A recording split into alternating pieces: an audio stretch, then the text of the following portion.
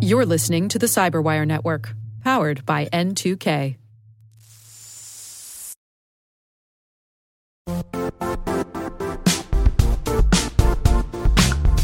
And now, a word from our sponsor, Zscaler, the leader in cloud security.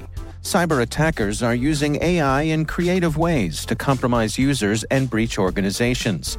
In a security landscape where you must fight AI with AI, the best AI protection comes from having the best data. Zscaler has extended its zero-trust architecture with powerful AI engines that are trained and tuned by 500 trillion daily signals. Learn more about Zscaler Zero Trust Plus AI to prevent ransomware and AI attacks. Experience your world secured. Visit zscaler.com/zerotrustai.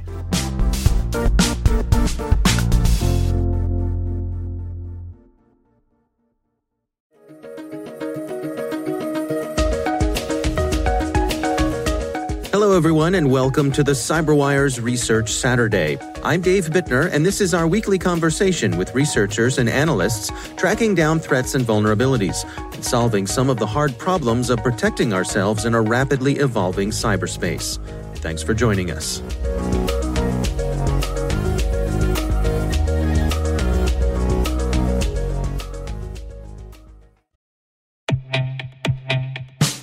And now, a word from our sponsor, Syxsense. Syxsense provides award-winning cloud-based automated endpoint and vulnerability management solutions to streamline IT and security operations. With its advanced platform, businesses gain complete visibility and control over their infrastructure, reducing IT and security risks and optimizing operational efficiency.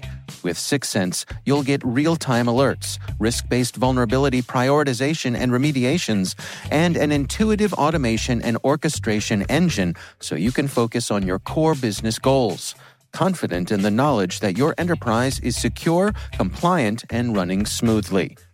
To learn why enterprises choose Syxsense, visit syxsense.com.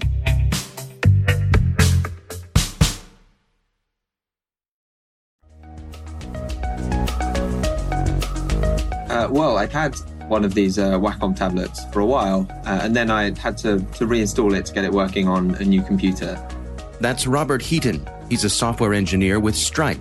The research we're discussing today is titled Wacom Drawing Tablets Track the Name of Every Application That You Open. So I downloaded the drivers, I plugged it in, and as I was installing the drivers, it said, please could you accept our privacy policy? And I found that quite surprising because a tablet is essentially a mouse. So I was like, well, why does a mouse need a privacy policy? So I know no one ever actually reads these things, but I did. And to be fair, it was quite clear, sort of in the standard of these kinds of things. But it said, we sort of want to send a bit of information to Google Analytics. It's not very much, don't worry. And so I was like, this seems worth looking into. So I did. It was quite simple to do. I just set up a proxy to route the traffic through a program called Burp Suite so that I could have a look at the information. And as I wrote, it turned out that they were sending, most interestingly, the name of every program that I opened, that I tabbed to, which I found quite surprising. Yeah, I mean, let's dig into that. I think like you, on the one hand, I think I would be surprised that something like a tablet like this, as you say, similar to a mouse, would require some sort of privacy statement. I suppose, on the other hand, it doesn't surprise me that anything has a privacy statement these days in the world we live in. Is that your sense as well? I suppose so, but I still did find it quite jarring. I think I would say if it didn't connect to the internet in any way and didn't send any information anywhere, I'm very much not a lawyer, but I would expect it not to need one. Well, let's go through some of the details of how you were able to see what exactly they were sending home. Sure. Using a technique and a tool called a proxy, and it just means that instead of having the traffic go directly from the program, from the Wacom driver to their servers, I instead said, okay, could you please just send it via a program that I was running on my local computer. As I mentioned before, this program's called Burp Suite. So the way you use it is you start Burp Suite on your laptop or your computer, and you say, okay, listen on localhost, just locally on the computer on a port. It doesn't really matter what port. And then you tell your system, in this case, just saying, okay, could you send all HTTP or HTTPS traffic via this proxy? So that means that instead of sending its traffic directly to Wacom or to Google Analytics, the driver, because it was well behaved, it respected these settings, it would send that traffic to Burp Suite. Burp Suite could log it just to the screen so that I could see what it was, and then it would just send it off to the place where it was originally intended to go. One sort of other interesting thing you have to make sure to get right here is because this traffic is TLS encrypted, that means that the Wacom driver is expecting to receive a TLS certificate, it's called, that is valid for google-analytics.com. And obviously, because I'm not Google, I don't have that kind of certificate available. So you have to self-sign a certificate, meaning you generate a fake authority who is allowed to sign these things. You tell your computer, it's okay, trust certificates that come from this authority. And then you tell Burp to present this certificate. So the Wacom driver receives this certificate that is signed by your sort of fake certificate authority, but it's fine with that. It says, okay, this looks great. I'm happy to complete a TLS connection with you. And then everything proceeds as I described it before. And so in terms of the information that was being sent back and forth, what sort of view did you have into that? You could just see the exact contents of the HTTP requests that were going out to Google Analytics. Which, as I said, so you could just see the exact data that was going. As I said, the most interesting part was very much these the names of the programs that you were tabbing to. I suppose on the one hand, I could see a company like Wacom being able to use this sort of information. I could see them saying, well, we want to make sure that our product works with a variety of software packages out there, and one of the best ways for us to do that is to know what people are using our products with so that we don't end up having a bunch of people using something that we haven't tested for. I could see that being a reasonable explanation from their point of view, but still raises some flags for you. Yeah, exactly. I mean, I absolutely believe that was the purpose behind this, and that it's not like they were getting this data and then doing something evil or horrendous with it. That they did just want to know how their product works, and that's sort of a natural thing to want to do. I feel like that just doesn't give you the right to take this information. This is still surprising information that people were quite unhappy that was being taken from them. And I think something that I was thinking about is that it's almost unfortunate for Wacom that their product in its natural state, the natural way that it works, doesn't require them to send these HTTP requests. If you're just some kind of SaaS product that then, like, I don't know, Asana or Trello or literally anything, then in order to use your product, the users have to send you data. They have to tell you what they want, how they want to interact with your product. So you get this usage information automatically. And it's almost just unfortunate for Wacom that their product doesn't require that. So when they try and do that, it seems surprising and jarring. Now, with the tools that you were using, would it have been within your capabilities to simply shut off the flow, to interrupt that data being sent back to them? Yeah, certainly. There's several ways to do that. I mean, and again, to Wacom's credit, I very much think this is not something they should do, but to their credit, it's something you can just turn off in the driver settings. You can say, I think it's called the Wacom Experience Program. I don't want to participate in this. And if you click no, as far as I know, I'm sure it just stops sending this data. But then alternative ways, if you didn't trust that or you wanted something more sort of broad and far-reaching, you could, for example, probably the easiest way is if you used something like a device, some software called a Pi-hole that I believe you put on your network, and you do your DNS resolutions via that. So DNS is when you say you want to talk to a domain, say google-analytics.com, your computer or the internet backbone, it doesn't really understand domain names. It doesn't say, okay, I'm going to route this to google-analytics.com. It only understands IP addresses. So in order to send data to Google Analytics, first your computer does a DNS lookup. So it asks a DNS server, what is the IP address for this domain? And then it will say, oh, it's 152.14. whatever. And I believe the way that these kinds of devices work is that you send your DNS requests via them, which means that it can either send the request onto a real DNS server to get a real response, or it can just black hole it and say, I'm going to throw this away, or just return gibberish or something like that. And that would mean that your entire computer, or potentially any device on your network, would be unable to figure out where on the internet googleanalytics.com is, which means that none of them would ever be able to talk to it. Now, when you posted this blog post, did you expect to get the attention that you've gotten here? There's been quite some widespread light shown on what you discovered. I actually sort of did. I felt like I found a couple of things like this in the past, which have all been quite received similar sorts of interest. I think my favorite one was, I think a year or two ago, which was a Chrome extension called Stylish, it was a wonderful Chrome extension where you could add custom CSS rules to change the way that different websites look. It was just wonderful. It means you could hide distracting bits of Facebook, or change the color of a background or something like that. But at the same time, it just secretly logged the full URL of every single website that you visited and sent it back to their servers, and nefarious tracking reasons. And so this was something I discovered just by chance, and I wrote about it and published it. And it was a very similar reaction, where people were just sad and upset that this thing they liked was taking data from them. I think that is much more nefarious, in my opinion, than what this Wacom product is doing. But I think it's something that people find suspicious and don't like, and get upset when they find out what's happening. Has there been any response from Wacom themselves? I think they did write a blog post that I actually only found recently, just explaining basically what you were suggesting before, where they're saying, well, we want to know how our device is used.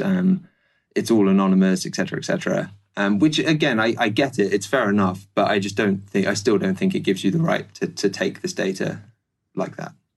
Ideally, how would you like to see them set this up? What would be a way for them to do this that you would find acceptable? Shortly after I published this, I actually set up a new iPhone. And as part of that installation process, you set up your name and email address and all of that. And then there's a very big screen that says, do you want to send analytics data to Apple? And I think it tells you something about what that might involve. And you can just click, yes, I do, or no, I do not. And that's it. That's the end of it. And I think that was quite pleasantly clear. I understood that. I felt like, well, I personally never send people data like that. But I could see someone saying, well, actually, I don't. I'm happy to send this stuff if it makes products better. So that sort of thing, rather than, I suppose, burying it within an end-user license agreement, to be overt about it and really require some sort of an acknowledgement or a response from the user, that's the sort of thing that you find more appropriate. I think so. And in this situation, to be fair, again, the installing the driver did require you to say, yes, I would like to join the Wacom Experience program. But no one really knows what that is. To me, it looked like something you had to click yes, otherwise the product just wouldn't work, which is not true. You could click no, but it very much didn't look like that. It was very unclear. In fact, someone said to me, oh, well, if you're interested in this, you'll be interested in, I think it was the Logitech mouse that does something very similar. So I got all excited. I downloaded some Logitech drivers and I started installing them. And they actually did exactly what I just described for Apple, where they said they had one big screen saying, is it okay if we send analytics to ourselves? You can click no if you want, and that's fine. And again, it was quite open up front. And so I think that's a good way to approach it, although in that situation, it did spoil my fun. It really is interesting how it seems as though as awareness of these sorts of things increases, there's more subtlety here. The things that people find acceptable versus what they don't, what they find just creepy.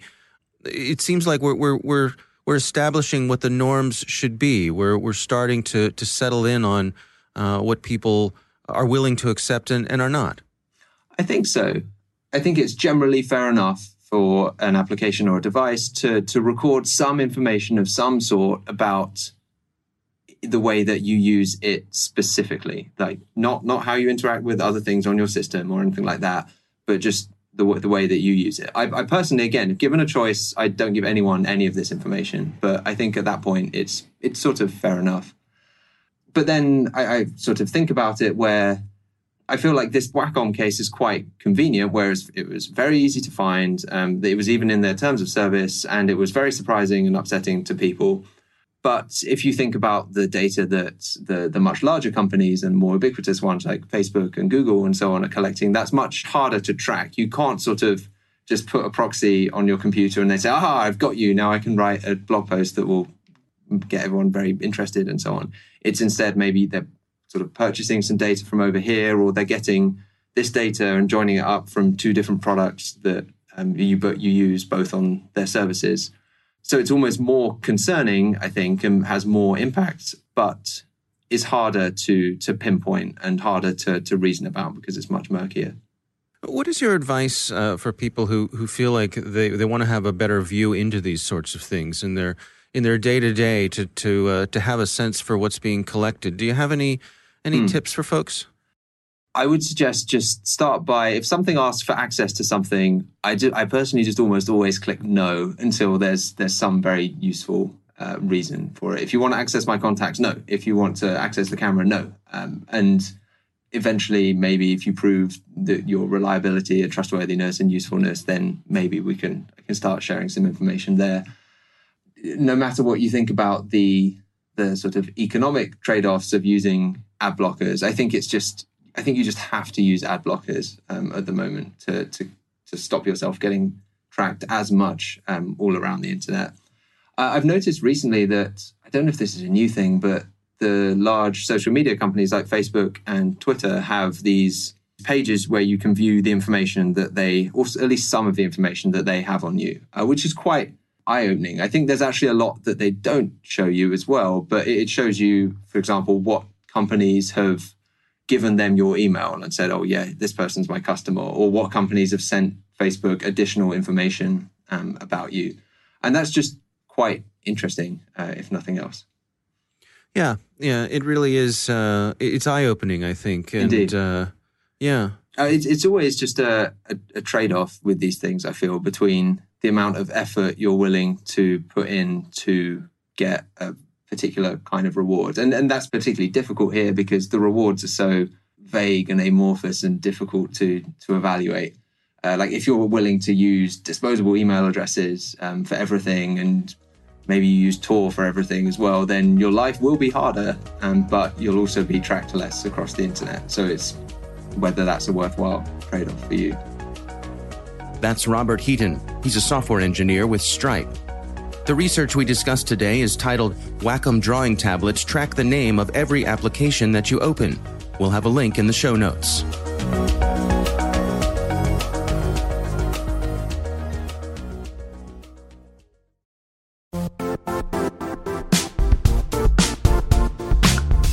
Don't struggle to align your organization's cybersecurity with business risk.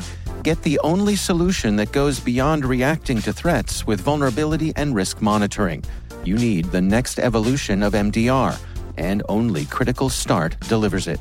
Critical Start doesn't just monitor and respond to threats. They put you in control by detecting suspicious activities, quickly responding to contain threats, and identifying your most critical assets and protecting them against vulnerabilities and exposures. With continuous visibility, expert guidance, and measurable risk reduction, Critical Start has redefined what it means to manage cyber risk. Demonstrate provable security maturity to your leadership while positioning your program to achieve the greatest risk reduction per dollar spent. Stop fearing risk and start managing it with Critical Start. Visit criticalstart.com and request a demo today. That's criticalstart.com.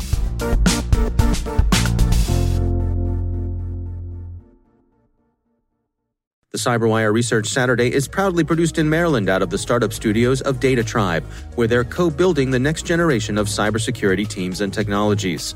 Our amazing CyberWire team is Elliot Peltzman, Puru Prakash, Stefan Vaziri, Kelsey Bond, Tim Nodar, Joe Kerrigan, Carol Terrio, Ben Yellen, Nick Valecki, Gina Johnson, Bennett Moe, Chris Russell, John Petrick, Jennifer Iben, Rick Howard, Peter Kilpie, and I'm Dave Bittner. Thanks for listening.